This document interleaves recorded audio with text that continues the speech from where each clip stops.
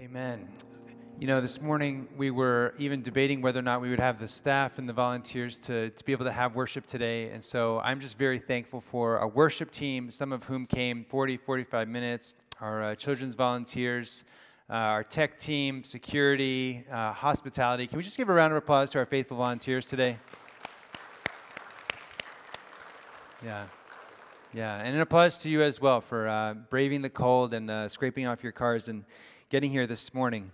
Last week I preached on John 15, and there's just so much in John 15, and I regretted that I had only been able to cover a fraction of what is spoken in John 15, and so I decided that today I would take another crack at John 15 and try to cover some of those pieces that I missed the first time we went through. And last week when I preached on John 15, as we're entering into 2024, a lot of us are thinking about the year ahead of us. And I challenged us to think about what that year would look like, and encouraged us to think about not trying to achieve success in our lives, shooting for success. A lot of us are very success-driven, but rather to think about our lives in terms of fruitfulness. Are our lives bearing fruit? And that comes with daily abiding in Christ. And one of the things I spoke about last week as well was that we should be less achievement-oriented and more focused on the process. God has each one of us in a gradual process by which we're becoming more like Him and achieving fruit in our life. And I said finally that the real key to fruitfulness was friendship with Jesus.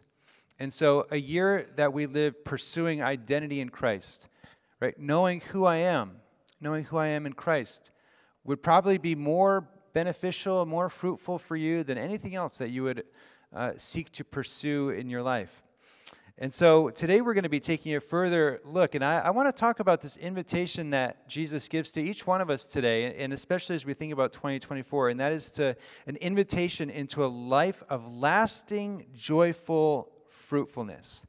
Lasting, joyful fruitfulness is sort of the key for today. So let's take a look at John chapter 15. We're going to read the same verses from last week, verses 1 through 17. You can follow along up top, or you can look page 901 in your pew Bibles.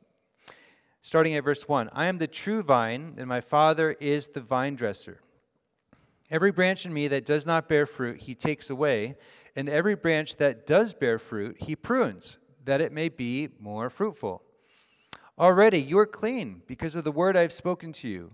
Abide in me, and I in you. As the branch cannot bear fruit by itself unless it abides in the vine, neither can you unless you abide in me. I am the vine, and you are the branches. Whoever abides in me, and I in him, he it is that bears much fruit. For apart from me, you can do nothing. If anyone does not abide in me, he is thrown away like a branch and withers. And the branches are gathered, thrown into the fire, and burned. If you abide in me, and my words abide in you, ask whatever you wish, and it will be done for you. By this my Father is glorified, that you bear much fruit, and so prove to be my disciples. As the Father has loved me, so have I loved you. Abide in my love. If you keep my commandments, you will abide in my love, just as I have kept my Father's commandments and abide in His love. These things I have spoken to you so that my joy may be in you and that your joy may be full. This is my commandment, that you love one another as I have loved you. Greater love has no one than this, that someone lay down his life for his friends. You are my friends if you do what I command you. No longer do I call you servants, for the servant does not know what his master is doing, but I have called you friends. For all that I have heard from the Father, I have made known to you. You did not choose me, but I chose you and appointed you that you should go and bear fruit, and that your fruit should abide, so that whatever you ask the Father in my name, He may give it to you. These things I command you, so that you will love one another. So that's the passage for today. We're going to be taking a look again at this invitation to lasting, joyful fruitfulness. And before I even talk about the three things connected with that, just want to make note of a couple words that really stand out here. And one is joy, and the other is lasting. So kind of the heart of this passage is, if you take a look at verse 11, these things I have spoken to you, that my joy may be in you, and that your joy may be full. A lot of times, folks outside the church, when they think about religious people or they think about Christians, they imagine people who are so serious and perhaps somewhat severe and very rule-following and austere. But for Jesus, that's really not at all what following him is about. He says, as you're abiding in me, your joy will be filled. It will be overflowing. And the life of following Christ is not meant to be dour and serious, but it is meant to be uplifting and joy-filled. This past week, my wife and I had the good fortune of a friend of ours gave birth, and the baby was a little bit early, only 5 pounds. But when my wife saw the picture and she showed me and shared, our friend finally had a baby, we felt joy. And there's a kind of natural joy that comes with an announcement of a birth. I'm sure you've experienced this.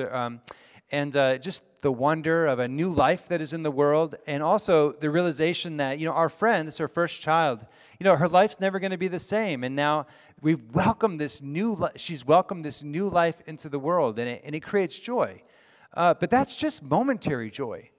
When Jesus promises joy, he's not saying you're going to have a moment of joy here or a moment of joy there. He said your joy is going to be complete.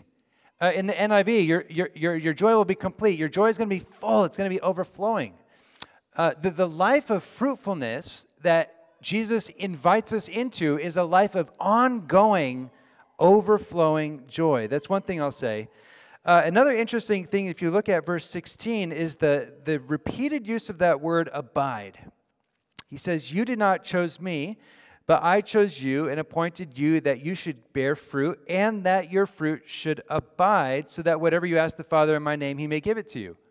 Right? Jesus doesn't want us just to bear temporary fruit, but fruit that will abide. Now, I preached on that word abide last week. You remember the word abide is used over and over in this scripture, in this passage, but Jesus is saying, abide in me, right?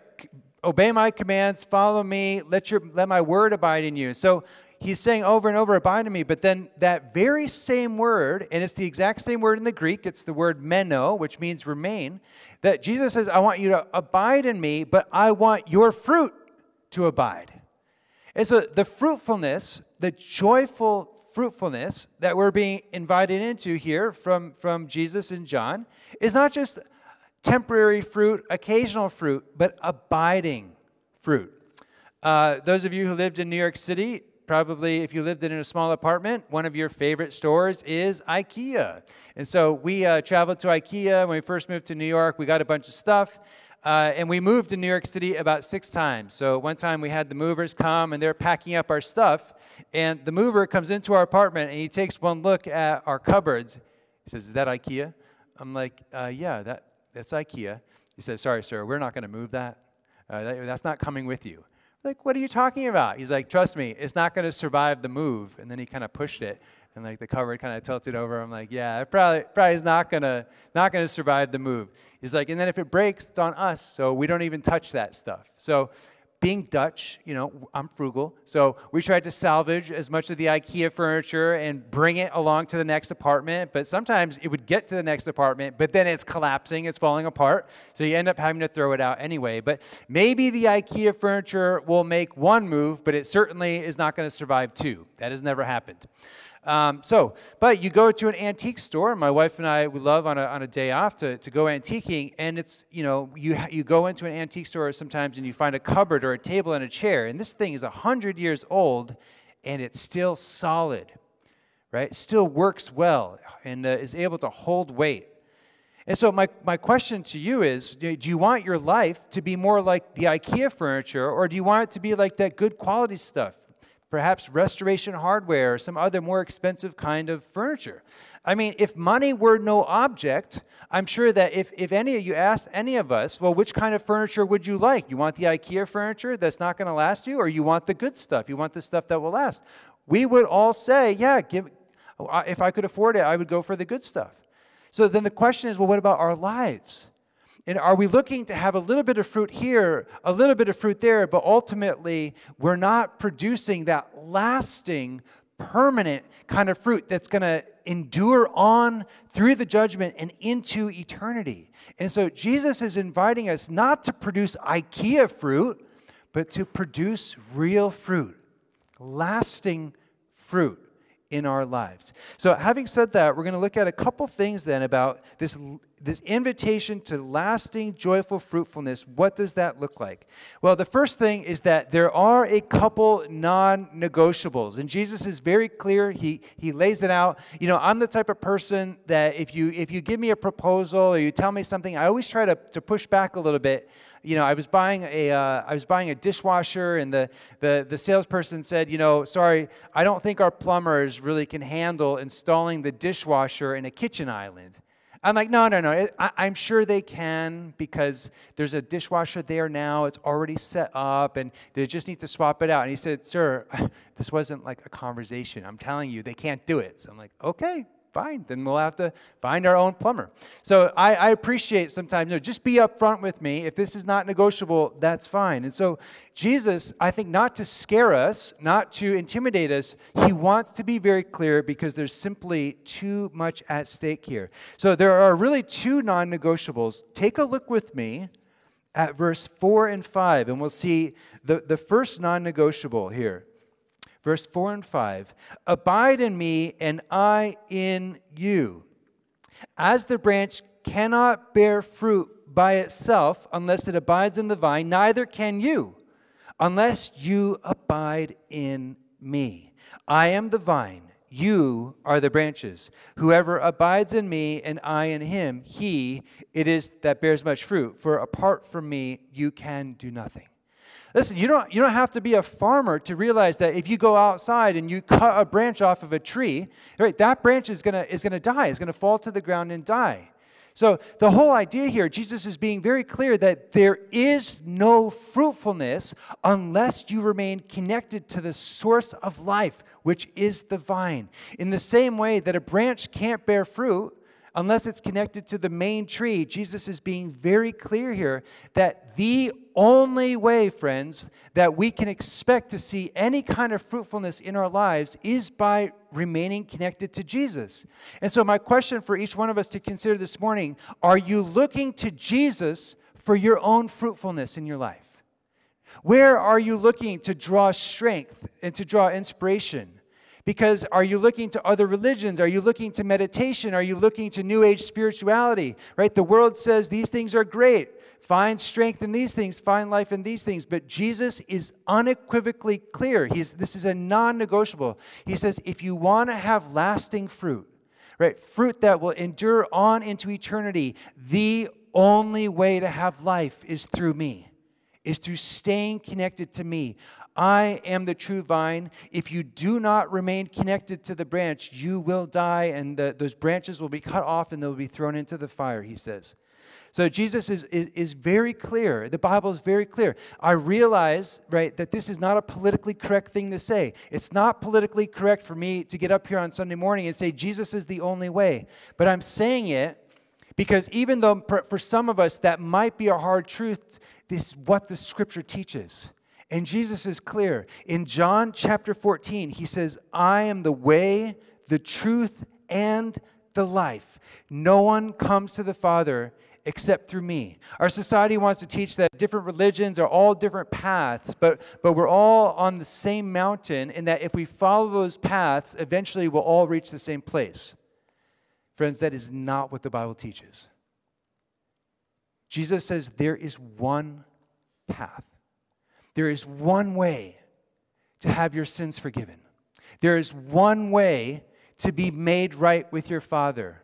There is one way to be justified, and that is through Jesus Christ and Him alone. It is through what He has done on the cross, and it is by faith in the name of Jesus Christ that a person is saved. It's not through good works. It's not through being a good person. It's not through some vague New Age spirituality. Those do not work. The only way to produce abiding, lasting fruit in life is to stay connected to Jesus. It is non-negotiable. Non-negotiable number 2, take a look back with me, verse 2a, and then we'll also look at verse 6 as well. So in verse 2a, he says, every branch in me that does not bear fruit, he takes away. And then a little bit later on in verse 6, he says that if anyone does not abide in me, he is thrown away like a branch and withers, and the branches are gathered and thrown into a fire and burned. So another non-negotiable here that we see Jesus teaching is that the producing of fruit is not optional. It's not optional.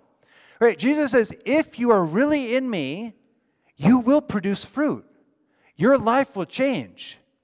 It will be evidenced in your life through your works, through your actions, through the kind of character that you are doing. To be in me is necessarily to produce fruit. And so then that raises a question, is Jesus saying that there might be people who appear to be in him but aren't producing fruit, and that those people are going to eventually be disconnected from Jesus and cast into the fire?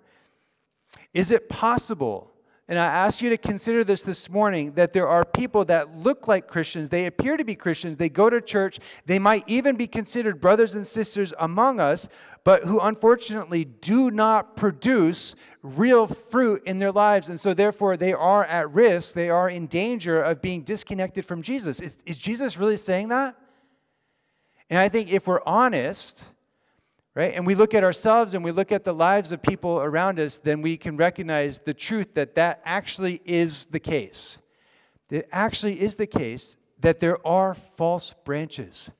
That there are people that walk among us, people that go to church, people that would call themselves their brothers and sisters, but you look at their life and their lives don't actually produce the fruit of the vine. Their lives do not give evidence of having been connected to the vine. And so Jesus is not saying this in order to scare us or to threaten us, but it's merely to say a truth that if you are truly in Christ, that will impact your life. It will change the kind of person that you are. And if it's not, so if you're in Christ, and if you're wearing the Christian label and you're doing the quote-unquote Christian stuff, but your life is filled with anxiety and anger and resentment, and you're not producing the fruit in keeping with the vine, then you got to ask yourself some really tough questions about whether or not your faith is genuine and whether or not you're really living a life of faith and repentance. A passage where Jesus speaks to this very explicitly is Matthew chapter 7. And I'm not going to speak too much about it. I'm going to let these words speak for themselves. So reflect on it. This is what he says, Matthew chapter 7, verse 19. Every tree that does not bear good fruit is cut down and thrown into the fire. Thus, you will recognize them by their fruits. Not everyone who says to me, Lord, Lord, will enter the kingdom of heaven, but the one who does the will of my Father who is in heaven.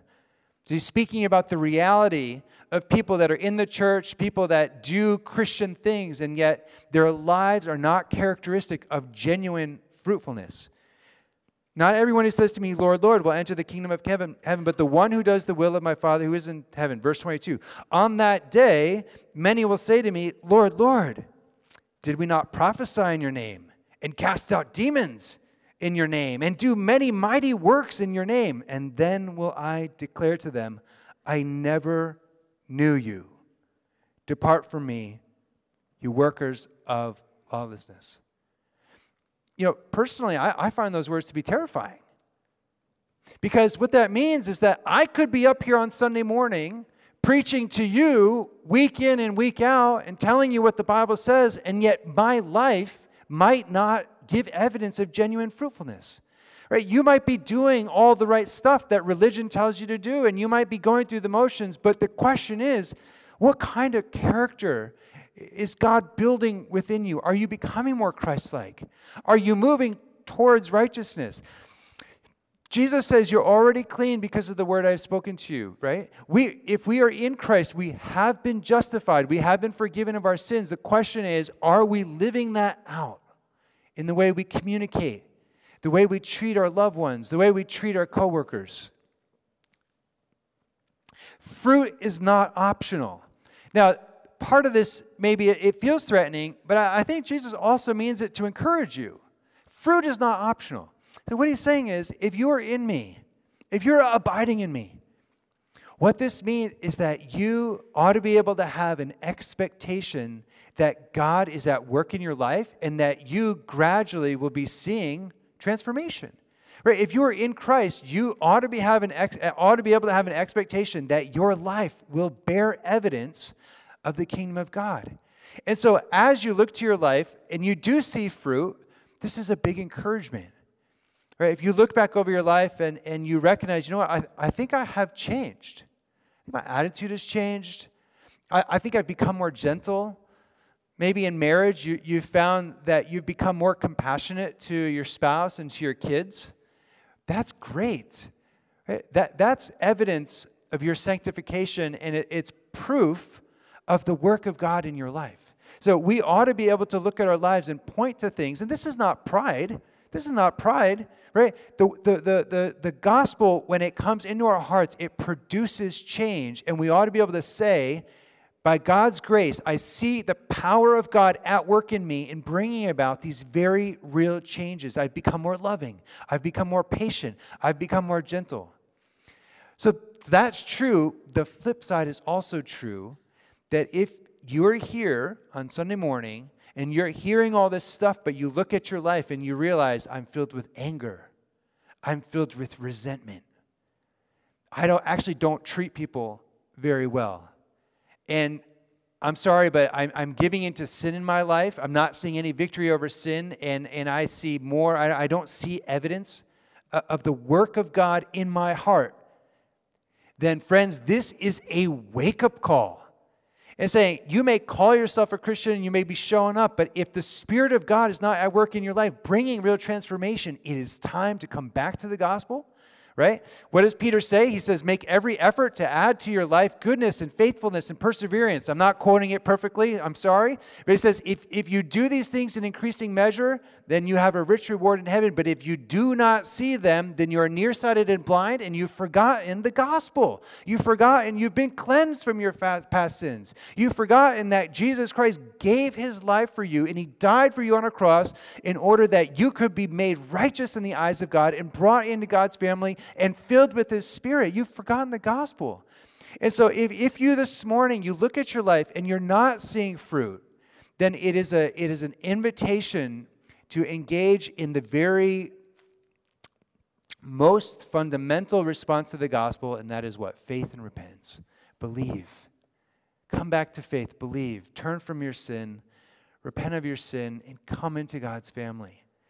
And today's the opportunity to do just that. So these are the non-negotiables. All right, moving on then, point number 2, that greater faithfulness requires pruning. Take a look with me at verse 2.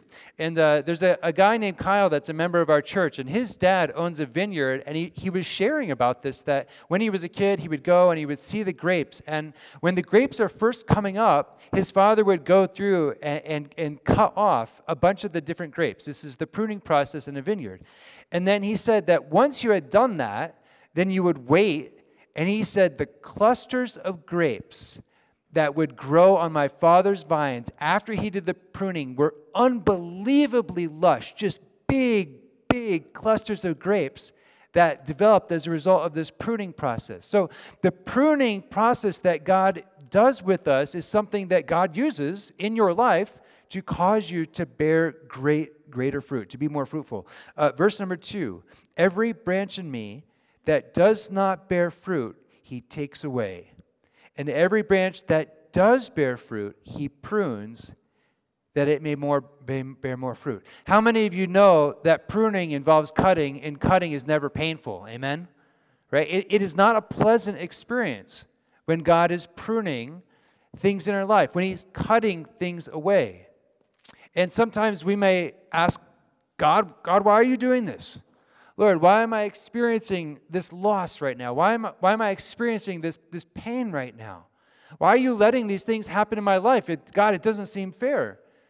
But what if we shift our perspective and realize, okay, yeah, is it unpleasant at times? Yeah, life can be very hard. But what if God is actually trying to use those very things to prune you so that you and your life would become even more fruitful? If that's the case, then we can look at some of the difficult things in our lives and realize that this is actually not evidence that God doesn't care about us, but it's the flip.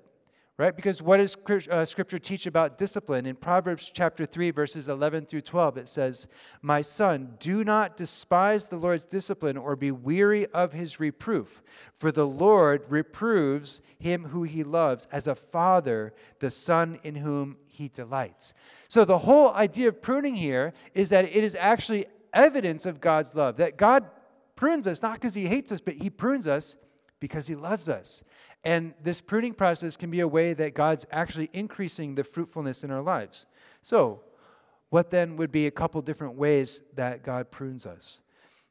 And I don't have time this morning to explain all the different ways, but I'll just share a couple of them this morning that I believe have scriptural basis. And one of them is that God sometimes puts us into a place of withholding things from us in order to prune us. Sometimes withholding can be one of the ways that God prunes us.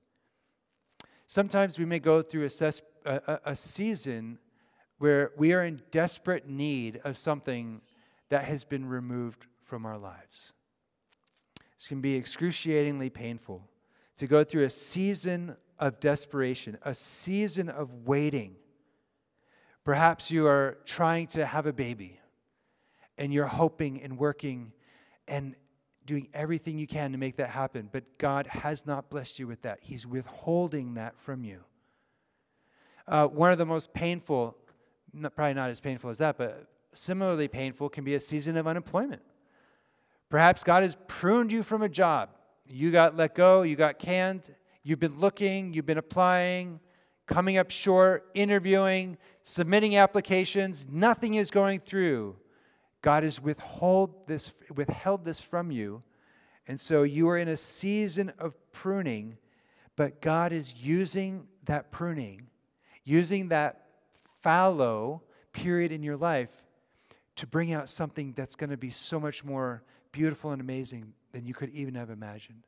The Bible is filled with examples of this. Moses, young man, educated in the court of Pharaoh, thinks that he's a prince, thinks that he's something special. He goes and he kills an Egyptian. He becomes frightened when his Israelites say, "Who are you?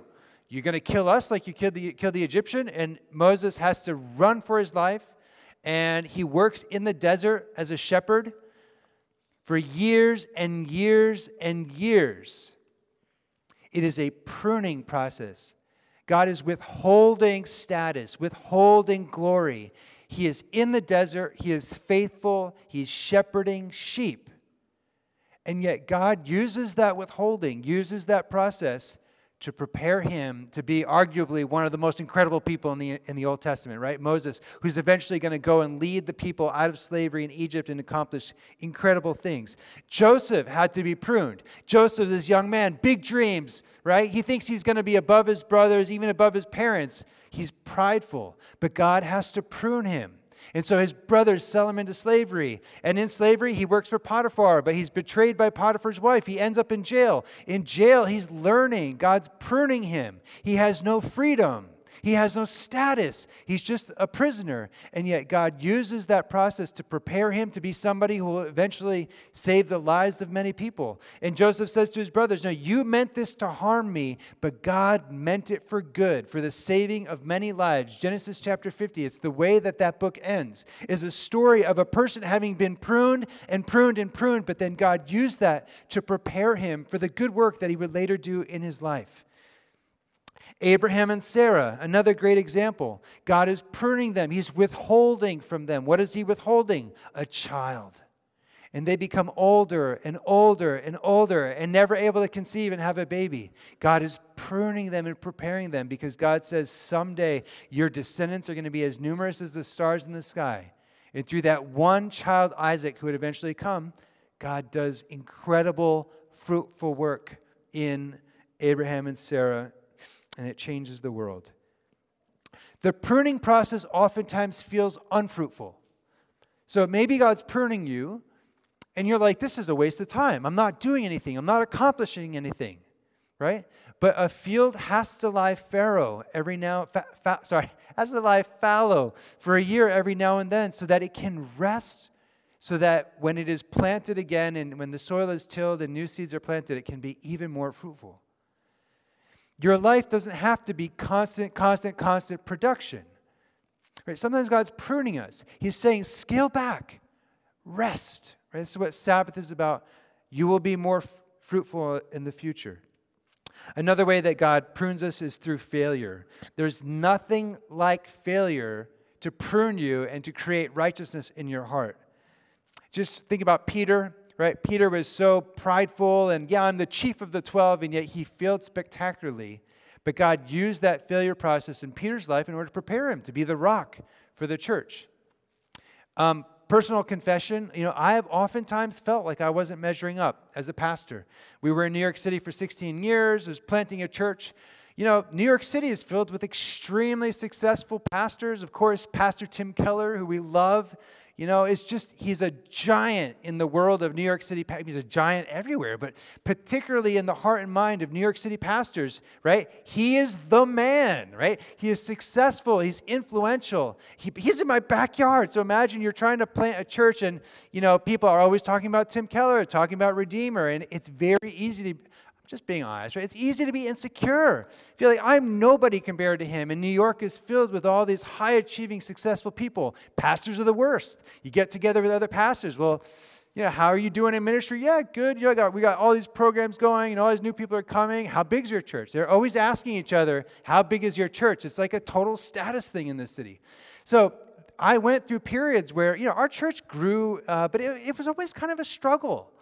But I think that God withheld that success from me in order to teach me humility. And sometimes my wife and I joke that I think God kept me non-successful because I'll tell you, if I had been successful in New York City, I would have been the most arrogant and prideful person. So I really think that God was using that to shape me and to keep me humble. But, we always think failure is bad. Like, I failed. The kid's chess teacher used to say, you don't lose in a game of chess, you learn. Failure is not always bad. Failure can be a way that you learn how not to do something, but it can be a way that God is preparing you for what is to come. Through failure, and I don't even think I was really that much of a quote-unquote failure, but through that struggle, God taught me to be humble.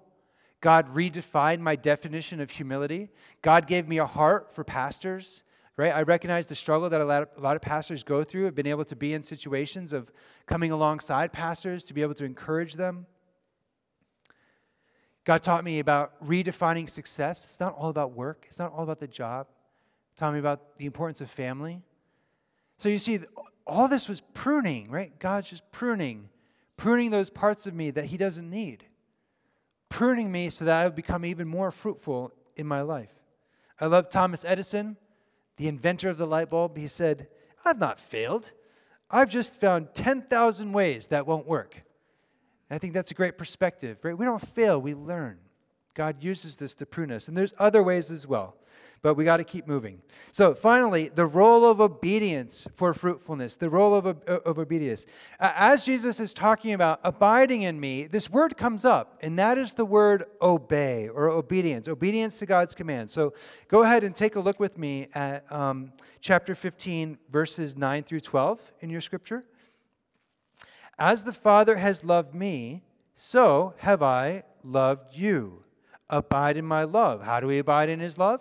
He says, if you keep my commands, you will abide in my love, just as I have kept my Father's commands and abide in his love.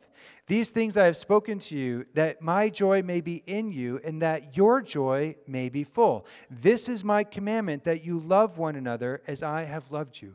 So the idea of discipleship, of obeying the commands of God, is absolutely essential when we imagine thriving and fruitfulness in our lives. You cannot separate fruitfulness from obedience.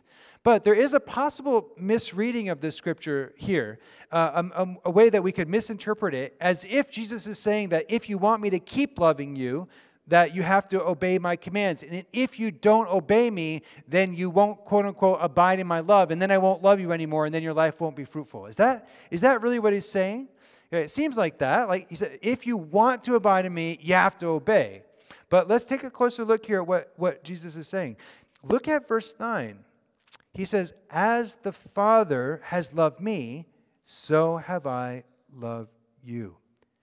Jesus is saying that he loves us, he loves you in the same way that his Father loves him. So how does the Father love the Son? And I would suggest to you this morning that the relationship within the three persons of the Trinity, there is a powerful, powerful dynamic that is at work between the three persons of the Trinity, and that the love that the Father has for the Son might be arguably one of the most powerful forces of the entire universe, right? The love that God has for the Son is personal. Right? I think we have a slide for this. It's personal, it's eternal, it's unconditional, it's sacrificial, and it's joyful. The love that the Father has for the Son, there's nothing like it. It's unfathomably beautiful and powerful. Now, Jesus is saying that for him to abide in the love of the Father, that he obeys his Father's commands. Now, is Jesus suggesting that if he doesn't obey the Father's commands, that God the Father will stop loving him? Right? That can't be the case. That is not how it works. Why? Because the love of the Father is powerful, it's personal, and it's unconditional. Which means that, I realize this is a little technical for the third point. I apologize. Try to stick with me here, okay? So is Jesus saying that if I don't obey the Father, if I don't obey his commands, he's not going to love me anymore? No. Because the love of the Father is unconditional. There's nothing that the Son can do to make the Father love him less. God already loves him with an unfathomable, powerful love.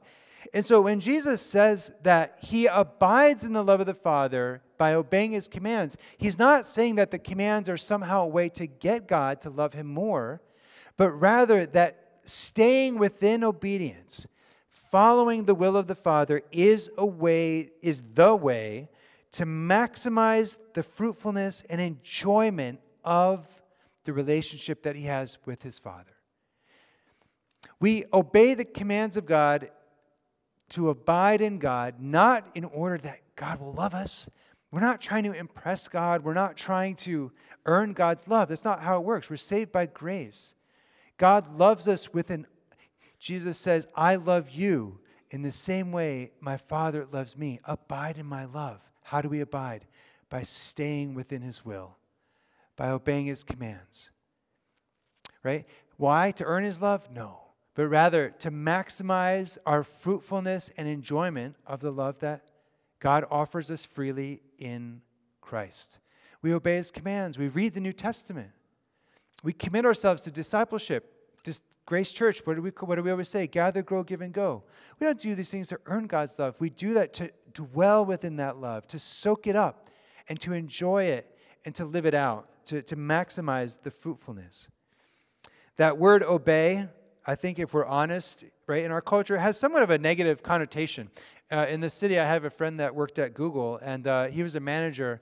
He was describing to me how the work culture at Google is very horizontal. So even though he's a boss, he's a manager, he can't go in and just tell them what to do. He has to be very, very friendly with people and say, how are you doing? He can't exert his authority. Google doesn't work like that. It's all horizontal. So, he has to come in and kind of be their friend and be a support. How can I support you? How can I encourage you? But he can't, millennials and Gen Z, they don't like just taking orders, okay? So we don't like being told what to do. So, but we got to figure this command to obey, what exactly is Jesus talking about? Well, he says, right, as you obey, our relationship does change. He says, you were my servants, but now I don't call you servants anymore. Now I call you my friends. So there is a horizontal effect there in what Jesus is bringing to his disciples. But then he says, but if you want to abide in me, obey my command. But what is my command? What is my command? What do I encourage you to do? Look at verse 12 through 14 with me. This is my commandment, that you love one another as I have loved you. Greater love has no one than this, that someone laid down his life for his friends. You are my friends if you do what I command you. Jesus does have authority and he does have commands, but at the end of the day, his command is not a long list of religious rules and commandments. It all boils down to this one thing, and that is love. And Jesus himself does not ask us to do anything that he has not already done for us. He says, there is no greater love than to lay down your life for your friends. And he himself is the epitome of that because he laid down his life for us. When he died on the cross, he sacrificed his own life to take our sin on his shoulders so that we could know God and be reconciled with God. He says, this is how I've loved you. You want to know what fruitfulness in your life looks like? It looks like this. Obey this, the command to love. Grow in love for your family, for your neighbors, for your children, for the world. This is the epitome of growing in fruitfulness, is growing in love. So as we move towards our conclusion, there's an amazing nugget of truth that we see, that I'll close with this, that we see in this passage. Take a look at verse 16 with me. He says, you did not choose me, but I chose you and appointed you that you should go and bear fruit and that your fruit should abide, so that whatever you ask the Father in my name, he may give it to you. That's an interesting promise right there at the end, that whatever you ask in my name, I will give it to you. What is Jesus saying here? That if we're abiding in him, that we could just ask God for whatever he wants and he's just going to answer all of our prayers? Well, obviously there's some nuance here, right? God's not a genie in the bottle. God is not there to be kind of like, well, you need this or you want that. Just rub that bottle and you get whatever you want from God, right? That's not exactly what Jesus is talking about. But Jesus is pointing to an amazing, joyful, and beautiful dynamic that can happen in the life of the believer. And that is when you are abiding in Christ and you are deep in God's word and that you are connected vertically, your heart and your mind on the same wavelength with God. There is a time where as believers we develop a connection, a being in sync with God. We are in harmony with him. The scripture talks about keeping step with the Spirit. We're in a dance with God. And he is leading, and we're following, and we're in his word, and we're in his body, we're in church. And there's a connection where we are so aligned with the Father that whatever we pray, God acts, and God moves in response to our prayers. It is an amazing, amazing dynamic. And I found this past year, that I did this Bible reading program with my wife and a bunch of other friends. I've seen more answers to prayer this past year than I've ever seen. I could just go back in my journal and look and see this prayer answered and that prayer answered, right? It is an amazing dynamic when you're in sync with your Father, you're abiding in Christ, and your mind and your heart are being guided by his word, and you're filled with the Spirit. Things line up. I don't even know really how to explain it. But things line up, and your prayers take on a profound sense of power because you're praying according to God's will. And when you're praying according to God's will and your heart and your mind is in tune with God, and you're obedient, and you're willing to be, sometimes you're the answer to your own prayers. Sometimes God wants to use you for what you think God ought to be doing in your life. But when you are in sync with God, a power is unleashed. I like what one of the commentaries said, the NIV commentary, it said, those whose lives are so in harmony with Jesus because we keep his word, find their prayers controlled by his word, and such prayers will be answered and bring added glory to God. The goal here is not that we have such good behavior and we're so holy that God has to listen to everything that we ask or that we can treat God like a genie. The goal is that we are so connected to Jesus, so in touch with his heart, so informed by his word that my thinking and my desiring and my acting are all in line with God's. And when I am keeping step with God in that way, and thinking God's thoughts after him and feeling the heart of God and willing to be used by God for what he wants to do in my life, friends, there is power that is unleashed in that, in being in harmony with God. And so to be a partner with God, a friend of Jesus, is more joyful and beautiful and more fruitful than anything else. And my hope and prayer for all of us is that we would abound in that very kind of fruitfulness. Will you please pray with me?